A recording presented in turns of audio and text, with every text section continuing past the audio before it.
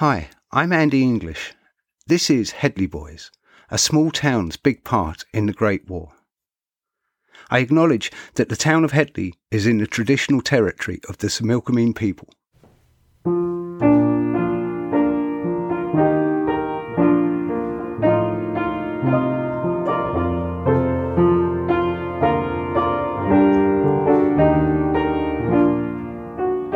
Episode 9. Grief, Relief and Commemoration. 2 days after the breakthrough at Amiens, Dan Dollimore, now an experienced veteran at 21 years old, had his war finally come to an end. The success of Amiens now meant the War of Trenches was over. It now became a war of advance and movement again. But this meant that out of the trenches men were exposed to fire, and so even with tank support casualties were high.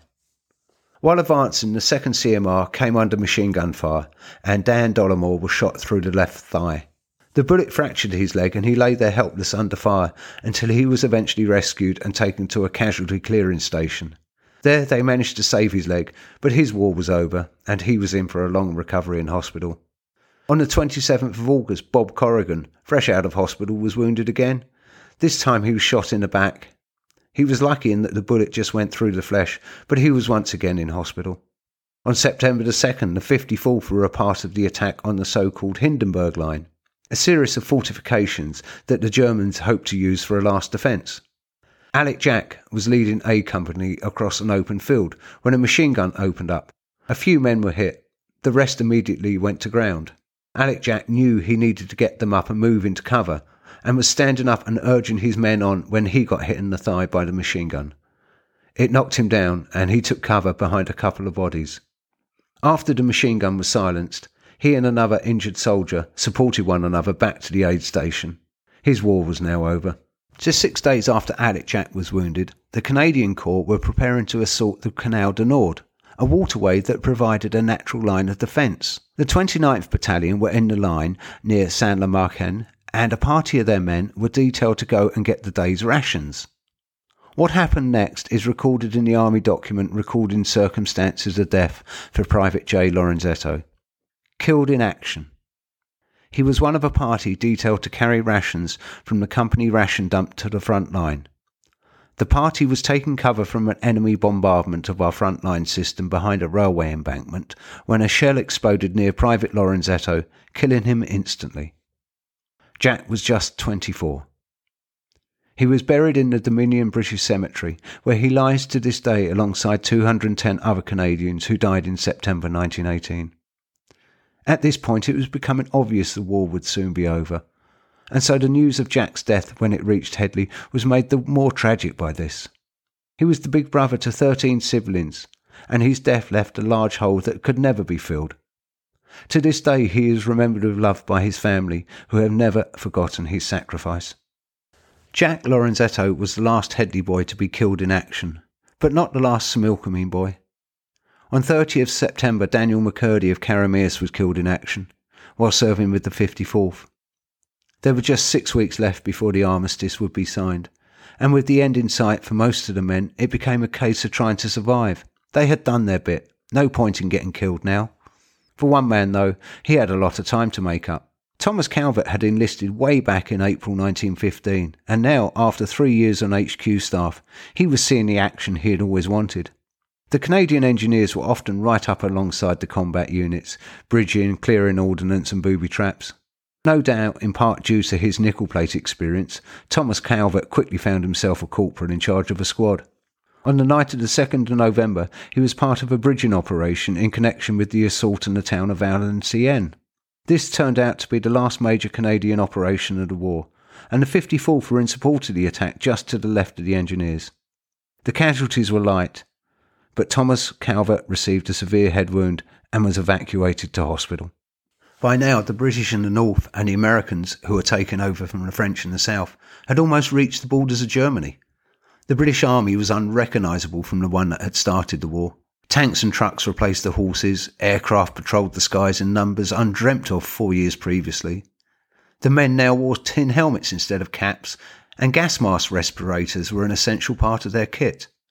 The nature of the warfare had changed, but on November 11th, 1918, when the guns stopped firing, The British had reached Mons, right where their war had started. 4 years and 1 million lives lost, and here they were. But this time they were the attacking army. The armistice brought the fighting to a stop, but not the dying. Thousands of men lay in hospitals, and not all would recover. There was also the Spanish influenza, which was in the process of killing more people than the war. And hospitals were not immune to it. On 23rd of November, 12 days after the armistice, Thomas Calvert, formerly of the nickel plate mine Headley, died from bronchial pneumonia, a cause of death associated with the Spanish flu. Thomas Calvert's former general, Sam Steele, also succumbed to the influenza just 6 weeks later. The last Similkameen casualty of World War I didn't die in Europe, though.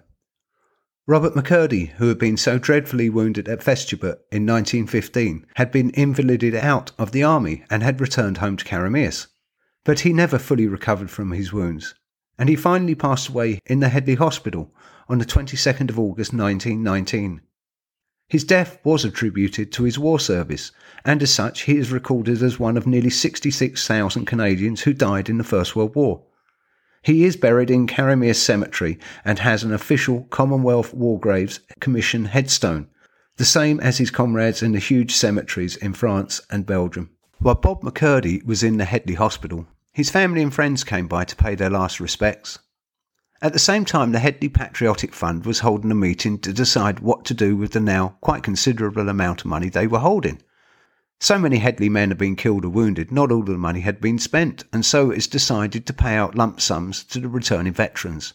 By now, the men had been discharged from the army, and many had returned to Headley. All 4 Corrigan boys were back. John had served throughout the entire war with barely a scratch. Richard Clare had recovered from his injuries and went to work with the Headley Gold Mining Company, as did Alec Jack. Thomas Knowles and Joe Rotherham returned, as did Jack Howe and Leo Brown. They all received monies, but there was still some left over. And so it was decided to build a memorial column, or cenotaph, in memory of the men who had died in the war. A committee comprising of Alec Jack, Thomas Knowles and Joe Rotherham set to work, and within a very short time the cenotaph was constructed. Incredibly, it just took 4 months from start to finish, and on Sunday, December the 14th, 1919, it was unveiled, on the very spot that Tommy Rotherham had stood when he photographed the 17 volunteers in August 1915. The Princeton Star reported on the momentous occasion. Princeton Star, December 19th, 1919. A monument of coast granite has been erected in front of the Bank of Montreal at Headley in memory of the 11 men from the place who sacrificed their lives during the war. The monument cost upwards of $1,000, and the ultimate intention is to have a couple of machine guns placed beside it. The names of the 11 heroes are carved on the granite, and the monument in all is an imposing structure. The unveiling ceremony took place last Sunday afternoon, and to Mrs. G.P. Jones was given the honour of unveiling, while Reverend A.H. Cameron, a retired minister residing in Karameas, was the spokesman. In the evening, Reverend Cameron conducted a memorial service in the church, where there was a very large attendance. Mr. Cameron expressed his appreciation of being invited to perform at these services, this being his first chance since 1914 to express publicly his appreciation of Canadian soldiers. There were originally 11 men commemorated, but following research during the 2017 restoration, the names of William Henderson and John McClintock were added. 58 men from Headley had enlisted in the Canadian Expeditionary Force during the First World War. Of these, 13 were killed in action or died on service. But a number of the men who joined were discharged or never left Canada. Around 44 men served in France or Belgium at the front, and of these, 11 were killed. 1 in 4. On average, 1 man in 10 who enlisted with the Canadian Expeditionary Force was killed or died on service. Why was Headley's casualty rate so appallingly high for such a small town? There is no one reason. A number of these men were assigned as machine gunners, and they suffered a higher casualty rate. Also, these men were in the front line areas for long periods of time. Random shell fire claimed many lives, including those of several Headley boys who were in supposedly safe areas. The disastrous March the 1st raid claimed 2 Headley lives, but that was the only day of combat that saw multiple deaths as a result. The Headley men served in some of Canada's finest ever army units. By the end of the war, they led the attacks and were considered elite troops, but this reputation came at a high cost. The 15th, 29th and 54th Battalions are all represented on the Headley Cenotaph. But it is also important to note that Headley men served in both the British and United States armies during the war. Charles Saunders served with the Royal Artillery throughout the war but returned to Headley and the mine. A number of American citizens on the reserve list left in April 1917 to enlist in the US Army, much as William Liddicoat and the other early volunteers had done in 1914. The US Army suffered over 100,000 deaths, mostly from disease, during its involvement in the war. At present, there is no national database for World War I US soldiers, so these men are at the moment largely forgotten and unknown. But given the losses, it could be possible that there are other young men who left our home of Headley, never to return. Many of those that could, though, did return to Headley, if only for a while before moving on to new pastures. Such was the case of Alec Jack, who moved to Vancouver at the start of his successful banking career. The Dollimore brothers, like some of the other miners, moved on in the 1920s to more secure jobs. The nickel plate experienced changes of ownership and uncertainty for a number of years. Thomas Knowles returned and went back to work as an engineer. And on the 7th anniversary of the day that he and 16 other Headley men left town to enlist, he made another big step in his life. On the 24th of August, 1922, Thomas Knowles married Thomasina Boyd of Headley in the Methodist Chapel, now the Grace Church. After a honeymoon on the coast, the newly married couple returned to Headley and settled down to raise their family on Ellis Avenue. Thomas would eventually become the Headley postmaster, a position he held until his death in 1959. Ina succeeded him for some years, and she continued to play piano for many more years in the church. She passed away in 1991, and both are buried here in the Headley Cemetery. Another married couple who spent their years together in the Smilkameen were Yorkie and Amy Mayer, who had married at Vernon Camp back in October 1915. Yorkie became the station man at Central Station, where the ore carts from the mine were sent down the tram line to the stamp mill. They lived there for a number of years, and he gained quite a reputation among the men who rode the carts down. He would give it an extra hard push first thing in the morning to take the frost off the line. He also had a cabin in the mountains, and the miners would often sneak him dynamite for his own private prospecting. Yorkie and Amy stayed in the area until her death in 1950, and Yorkie ended his days in a veterans' hospital in Vancouver, where he passed away in 1961, quite possibly the longest-lived of all the Headley veterans. These men had lived and fought in disgusting conditions, and although they survived the war, for many of them the war would affect the rest of their lives, and some of these lives were cruelly short. Tommy Corrigan died at 35. Richard Clare returned to Headley and got married. He taught at the school for a number of years before moving on, but he passed away at 50. In 1939, another global conflict broke out, and the war they had known as the War to End All Wars or the Great War now just became the First World War. How must these men have felt to see their sons and daughters having to go and fight the same enemy all over again? Both Thomas Knowles and Alec Jack had sons who served. Thankfully, they survived. The start of the 1960s saw preparations for the 50th commemorations for all the key events of the war, but there were not many Headley men left to take part. Joe Rotherham had served as postmaster in Princeton for many years and had served as chairman of the local legion. In 1962, in his 90th year, Joe Rotherham performed one last public service when he laid the foundation stone for the current Princeton Legion building. He passed away a few months later and is buried next to Thomas and Ina Knowles in the Headley Cemetery. The first man from the whole valley to enlist, William Liddicoat, spent the rest of his life in the Smilkameen. He brought land outside of Carameus and with his family contributed greatly to the local community. He passed away at 88 years of age in 1974, one of the last of the Headley boys. After he left Headley for Vancouver in 1920, Alec Jack soon found himself back in the Okanagan, this time at the 54th Old Base of Vernon.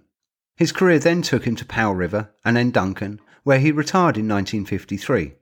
Alec and Mary settled in Qualicum Beach, where he spent his time writing. He kept in touch with many of the men he served with, even helping out those on hard times. One of his former comrades wrote to him to let him know what he had meant to his men. Letter from Pat Lyle. I, in my turn, want to pay you a little tribute which I know you never thought you earned at the time. On one summer day, somewhere near Vimy Ridge, our draft of 50 men from Ontario arrived at the 54th Battalion after a long and arduous and apprehensive journey from Boulogne via Astaples. They were accordingly detailed out to the 4 companies of the battalion, and Walter Huff and I were in the fortunate group detailed to A Company.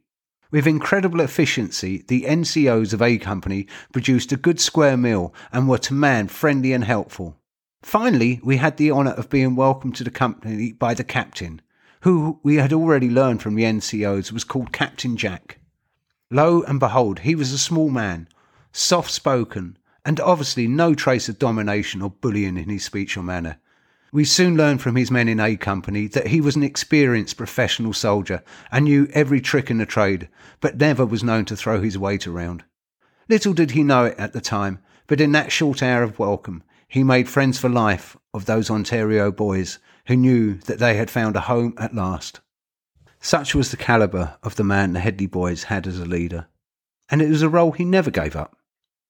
50 years to the week that then Sergeant Jack had wrote and thanked the Headley ladies for their socks, and told of the erection and commissioning of the Van's headstone with the 54th crest. He wrote another letter concerning a monument that also had the 54th crest on it.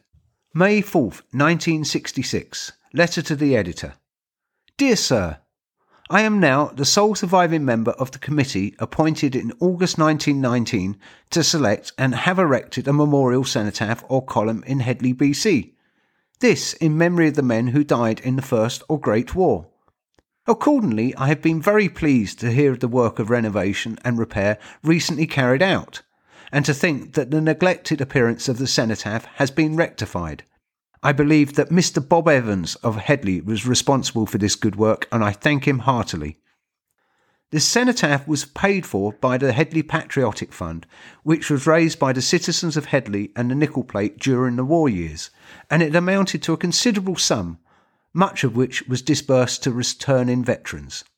Mr. Thomas C. Knowles was a committee member who had the lion's share in the project. I forgot who the third member was, possibly Mr. E.J. Rotherham, Princeton's late postmaster. It is a great pleasure to know that this 47-year-old memorial is now in creditable shape. Yours truly, A.W. Jack, Qualicum Beach, BC. This was, of course, Captain Alec Jack checking up on his Headley boys one last time. Alec passed away in February 1975 at the age of 84. The last Headley boy. With his passing, so passed on their memories of those times, the horror and the humour, the friendships and grief at their losses, all the experiences they went through together. There are no long-lived Headley veterans.